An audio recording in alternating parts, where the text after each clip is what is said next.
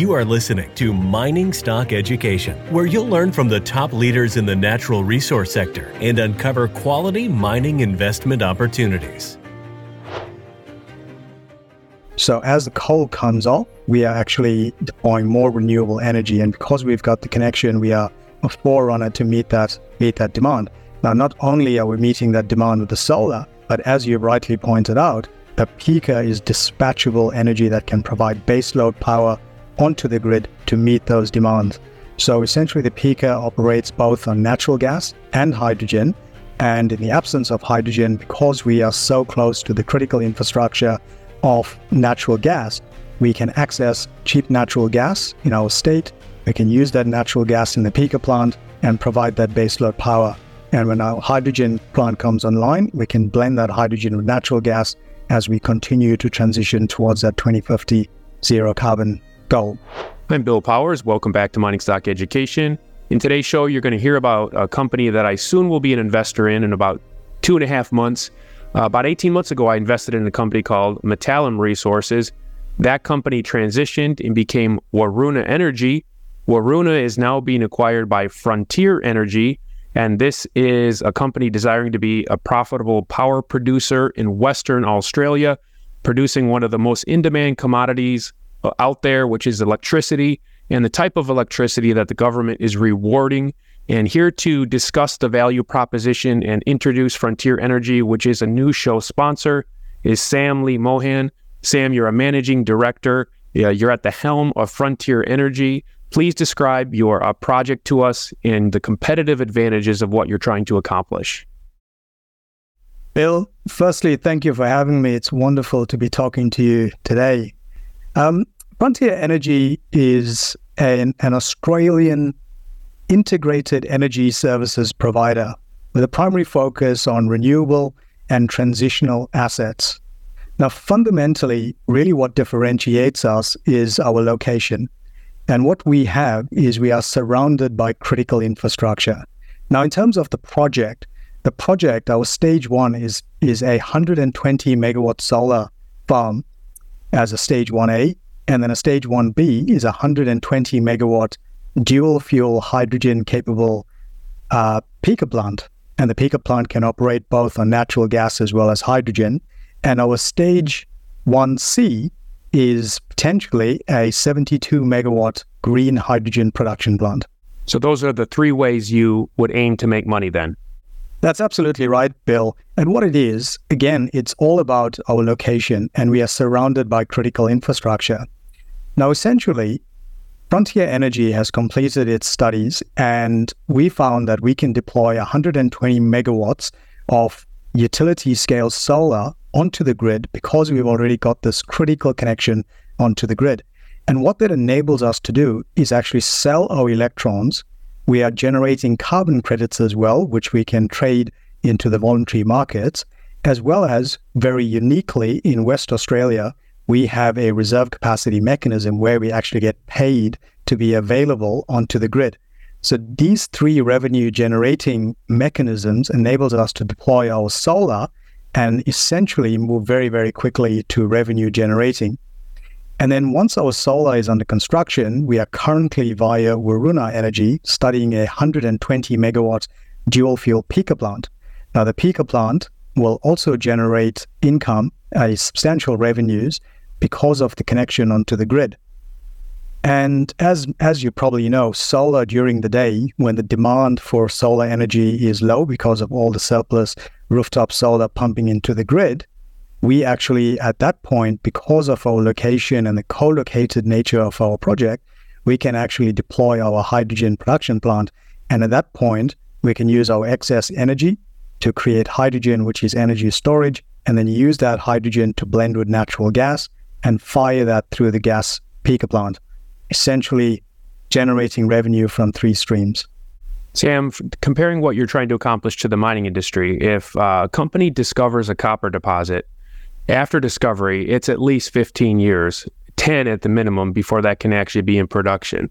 But the speed at which you're able to deploy and implement this project is a lot quicker than mining, isn't it? Well, that's a great question, great analogy. with energy infrastructure project, the technology is very mature. It's off-the-shelf technology. Solar has been around for decades. Peaker plants have been around for decades. Hydrogen plants have been around for decades. Our feasibility study is on average around 3 months, where we get that done and concluded. And essentially, what's critical to renewable energy projects is actually your permits and approvals. And in this case, Frontier is one of the forerunners in Australia for renewable energy onto the grid, because we have that critical connection already on the grid, and we've got our development approvals to start construction on the solar. And how long would it take to get that connection to the grid if you didn't already have it? Another great question. On average, that's about 5 years to get that connection, if you are lucky. And these connections, I love the analogy of it's like hen's teeth. So essentially, those connections onto the grid are very, very rare, because connections, whilst available, are generally in the wrong part of the grid, in constrained parts of the grid. In our case, we are in an unconstrained part of the grid. We've got the connection secured, and it's very, very difficult to get these connections. And if you are lucky enough to get a spot where you can connect, it could take anything over 5 years to get that connection. We don't have any of those issues. We've already got these connections in place. Can you talk about what the duck curve is for those that don't understand the electrical markets and how you plan to capitalize on that? Yeah, so put really simply, essentially, when it comes to solar energy, generating energy from the sun, as the sun rises, and I'll just use some really, really round timing, if you like, sun rises at 6 a.m. Essentially, that is known as the morning peak. And by 9 a.m., when households, etc., are no longer at home and the demand on the grid for power drops to an all-time low, essentially that peak starts to tailor off in terms of demand. But at that same point, there's actually a lot of production of energy onto the grid, but the demand is dropping. So picture this, at 9 a.m., the sun comes up and your energy is actually generating quite high. And then from 9 a.m., when your energy is still generating quite substantially, but your demand is dropping off. So that is essentially the duck's back as the demand drops off. But then in the evening from 3 p.m., when the demand starts to pick up, that's a shoulder peak and an afternoon peak. And at the same time, the solar is starting to drop off. Now, in the case of utility scale solar, we have single axis tracking, which means we track the sun. And whilst rooftop solar can't track the sun, they are just fixed, we can actually deploy our utility scale energy onto the grid to meet those shoulder peaks. So to put it quite simply is during the morning, we make energy, utility scale, and we can sell that into the peak market in the morning. During the daytime, when the demand is low, that's the duck's back, we can actually deploy and put our energy into hydrogen. And in the evening, we can deploy either our solar energy to meet the demand, to sell that energy during the peaky period, or in winter, we can actually deploy that energy through our peaker plant to meet those peak demands. So our strategy, we actually capitalize on the peak periods, and when the opportunity to sell your energy is lowest during midday, we can store that energy in our hydrogen production plant. So that's how we capitalize and we sweat that asset and generate those revenues. Because the peaking plant is a dual fuel, it can use hydrogen or natural gas, you do have 24/7 baseload generation capability when the sun isn't shining. Well, that's absolutely right. Here in Australia, we've got a 43% reduction in emissions by 2030 from our 2020 levels and a net zero 2050. And under that policy, that legislation, we have the retirement of coal. Now, in WA, 63% of our energy comes from coal, and these are all assets that are set to retire by 2030. So as the coal comes off, we are actually deploying more renewable energy, and because we've got the connection, we are a forerunner to meet that demand. Now, not only are we meeting that demand with the solar, but as you've rightly pointed out, the peaker is dispatchable energy that can provide baseload power onto the grid to meet those demands. So essentially, the peaker operates both on natural gas and hydrogen. And in the absence of hydrogen, because we are so close to the critical infrastructure, natural gas, we can access cheap natural gas in our state. We can use that natural gas in the peaker plant and provide that baseload power. And when our hydrogen plant comes online, we can blend that hydrogen with natural gas as we continue to transition towards that 2050 zero carbon goal. Sam, there is different types of hydrogen production. Could you briefly describe green hydrogen and how you're going to produce that? And also talk about why water is necessary and how you have that in place as well. So, Bill, green hydrogen is actually zero carbon hydrogen. It's produced through a process called electrolysis, which has been around for centuries. In terms of electrolysis, there's technology as in electrolyzers that is, when powered by renewable energy, that energy, through the process of electrolysis, it splits water into hydrogen and oxygen. Now, hydrogen, when it's made from renewable energy, as in the case for Frontier Energy, we'll be using our solar energy, which is renewable power, renewable energy to power the electrolyzer. It splits water, produces hydrogen and oxygen, which is zero carbon. When you actually combust the hydrogen, you get two things. You get heat and you get water vapor, zero carbon, and that is green hydrogen. Other forms, other mature ways of making hydrogen is from steam methane reforming, which has still substantial amounts of carbon in the absence of carbon capture and storage, which is still maturing technology. Our focus is on green hydrogen, 100% green hydrogen strategy. And then one of the issues with the green hydrogen market is what do you do with it after you produce it? But with the peaking plant, you're basically solving that question, aren't you? That's right. And Bill, just before we jump onto that question, I just want to go back to the previous one, just to finish off on your question, which is the critical aspect of water. Now, I've labored the point a few times that we are surrounded by critical infrastructure, and one of those critical infrastructure is actually water. Now, the water pipeline, which is one of the key assets in West Australia, flows right past our site. We've secured a 15-year contract with the state-owned water corporation to supply water from an existing desalination plant for the next 15 years, but not only for stage one, but also future stages as we grow. And this water is potable water, so it doesn't need any tertiary treatment, secondary or tertiary treatment. It's actually good quality water to produce hydrogen. And also, fundamentally, if we did not have the access to the water pipeline, we'd have to spend hundreds of millions of dollars constructing desalination plants and pipelines. We don't have to do any of that. We've got sunk capex and existing assets that we can tap into to produce that hydrogen. Sorry, Bill, I just wanted to complete that question. No, that's a good point. And so the peaking plant, what I was pointing out is, as I've learned, even speaking with you, to understand what my investment in Frontier Energy will be, the peaking plant is the solution for the green hydrogen production. You have an offtake partner, which is yourself. Well, that's right, Bill. The hydrogen industry, in every single modeling scenario globally, hydrogen has a fundamental role to play in the future energy mix. And we are a forerunner for that hydrogen. But the market is in its infancy. Hydrogen can be used for transportation, export, power generation, long-duration energy storage, etc. Now, in the absence or the nascency of the industry, and because of our location and our connection onto the grid, as well as our location to the gas pipeline, we can actually design and construct a 120 megawatt dual fuel peaker plant, which does two things. It provides significant revenues just from power generation, selling energy onto the grid because we've got the connection. And equally important, it provides the offtake for the hydrogen.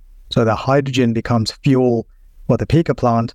And in that case, we actually have a circular economy within our company where we are not exposed to the third-party market to offtake our hydrogen. So effectively creating our own offtake for hydrogen, which substantially de-risks the company.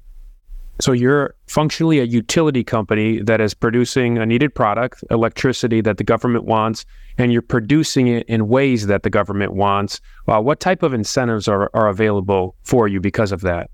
Well, very simply put, there's three revenue streams for energy on the grid. One is direct energy sales, and we have a very, very simple market in Australia.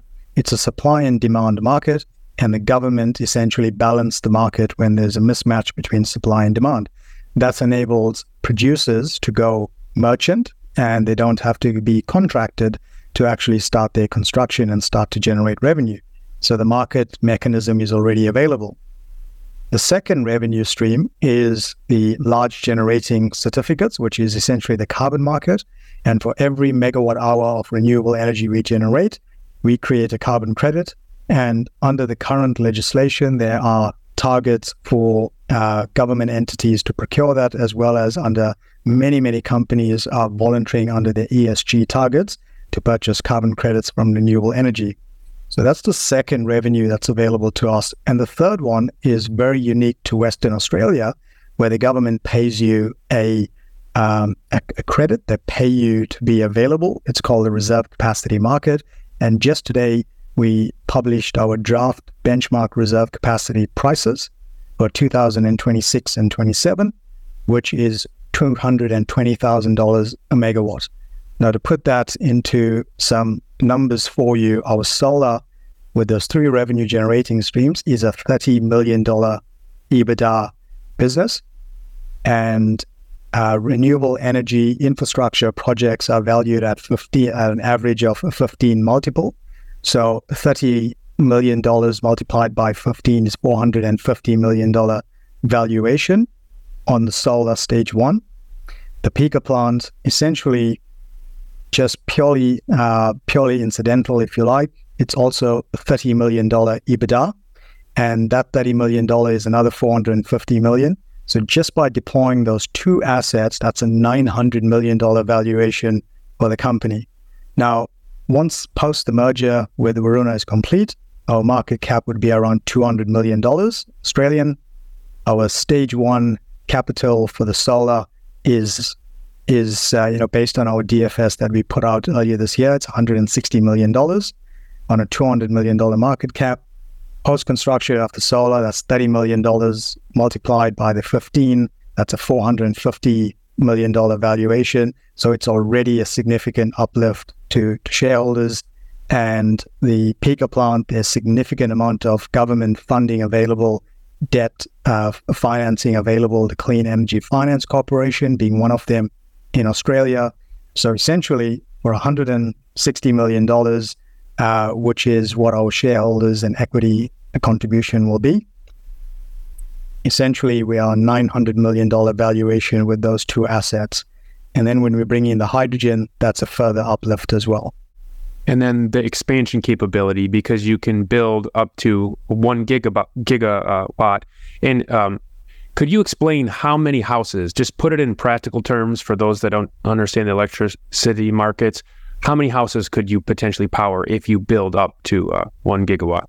Well, 120 megawatts of solar at the moment, as it stands, is only 10% of our current land holdings and infrastructure capacity, if you like. Now, 120 megawatts can power 280,000 homes. Multiply that by 10, we can actually power over 2.8 million homes with 1.2 gigawatts of solar. And that's our capacity for our land holdings, essentially. So to put it into context for you, again, in terms of numbers, with our stage one, which is 120 megawatt solar and 120 megawatt peaker with a $900 million valuation, that is only 10% of our capacity. So there's a substantial growth and a pipeline of growth that we have just with our current land holdings. So you have the permits and the connections in place, but what's your time frame? You need to get the CapEx, as you've mentioned. What's your time frame for the build out? So Varuna Energy and Frontier Energy entered into an agreement, which sort of by mid-December, all things being equal, will see the merger being concluded. And on the back of that, we'll have a $200 million market cap. Currently, Varuna Energy is progressing their definitive feasibility study on 120 megawatt solar, and it makes absolute sense that post the merger, we actually build stage one solar closest to the connection point, which Varuna land is closest to the connection point. And that means that we can take advantage of a lower capital number because we are closer to the connection point. Now, the DFS will be completed by November. The merger will be completed by December.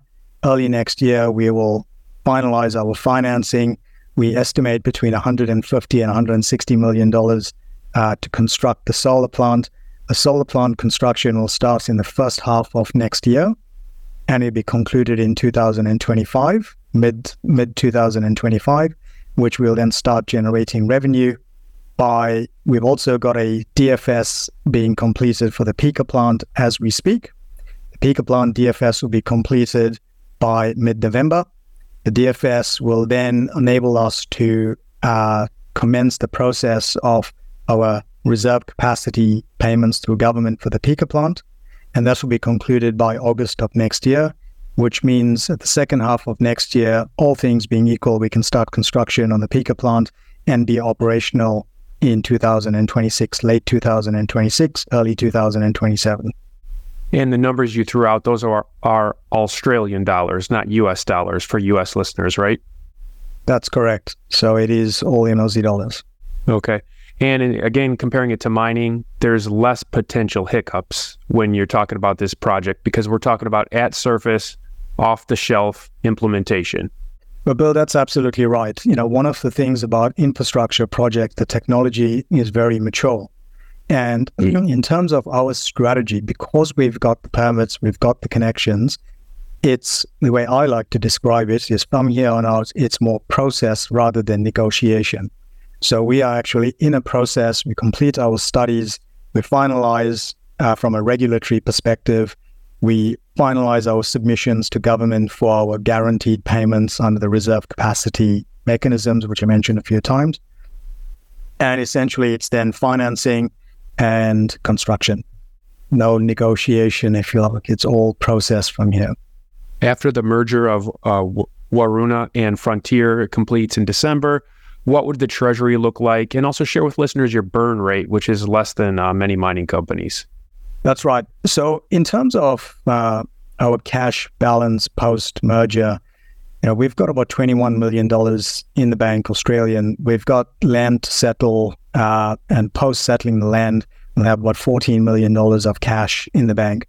Now, essentially, that cash is sufficient to see us all the way through to construction, to commence construction. So there is no raises that we'll need to be doing in order to get to construction. That's point number one. Point number two is all of our studies have been completed on Frontier. Our hydrogen studies are completed. Solar studies are completed. Our hydrogen, dual fuel hydrogen peaker plant via Waruna is almost complete. The solar DFS is, we've already appointed a lead engineer to complete those studies, which is all accounted for. So essentially our burn rate is very, very low in the hundreds of thousands, if not slightly lower. All right. And just remind us one more time as we conclude, upcoming news catalysts that investors should look for. Yeah. So in terms of major catalysts, so obviously the announcement that we're all waiting for is to conclude the merger with Waruna Energy. You can also look out for the DFS publication sort of November, at the latest early December on the dual fuel peaker plant. And early next year, it's completion of the DFS on the solar. And on the back of that, it's actually financing. And very quickly after financing, it'll actually start construction. So these are the major catalysts that we see over the next 3 to 6 months. Frontier's website is Frontier, the letter H, the letter E.com. It trades on the OTC QB in the States under FRHYF.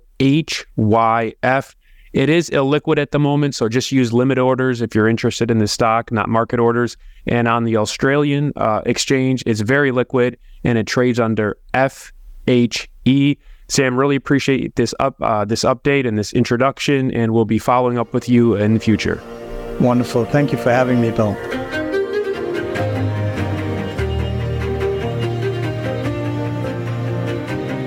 Thank you for listening to Mining Stock Education. Please subscribe and share this show with like-minded investors. Connect with us at miningstockeducation.com and sign up for our email list to stay in touch. Much success to you as you learn about, invest in, and profit from mining stocks.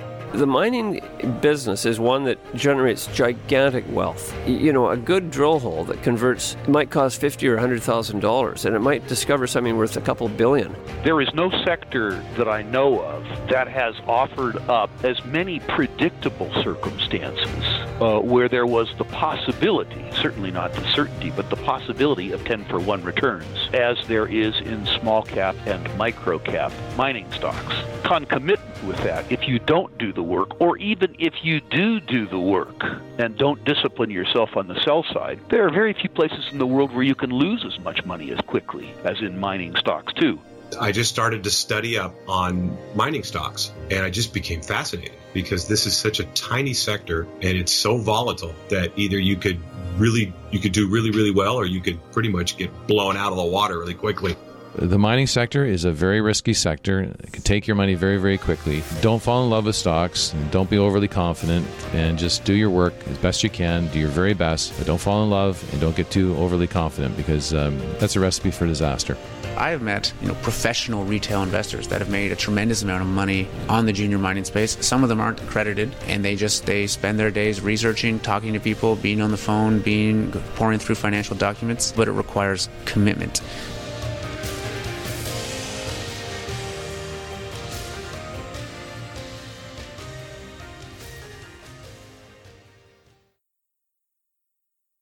This podcast is for informational purposes only and is not to be considered personal legal or investment advice or a recommendation to buy or sell securities or any other product. We make every effort to be accurate, but the information presented is not to be considered infallible. It may contain errors, and we offer no inferred or explicit warranty. If personal advice is needed, consult a qualified legal, tax, or investment professional. Do not base any investment decision on the information contained on miningstockeducation.com, our podcasts, or videos. Make sure you always conduct your own thorough due diligence before investing. Realize that we may hold equity positions in or be compensated by some of the companies we feature, and therefore are biased and hold an obvious conflict of interest. For our full disclaimer, please visit our website.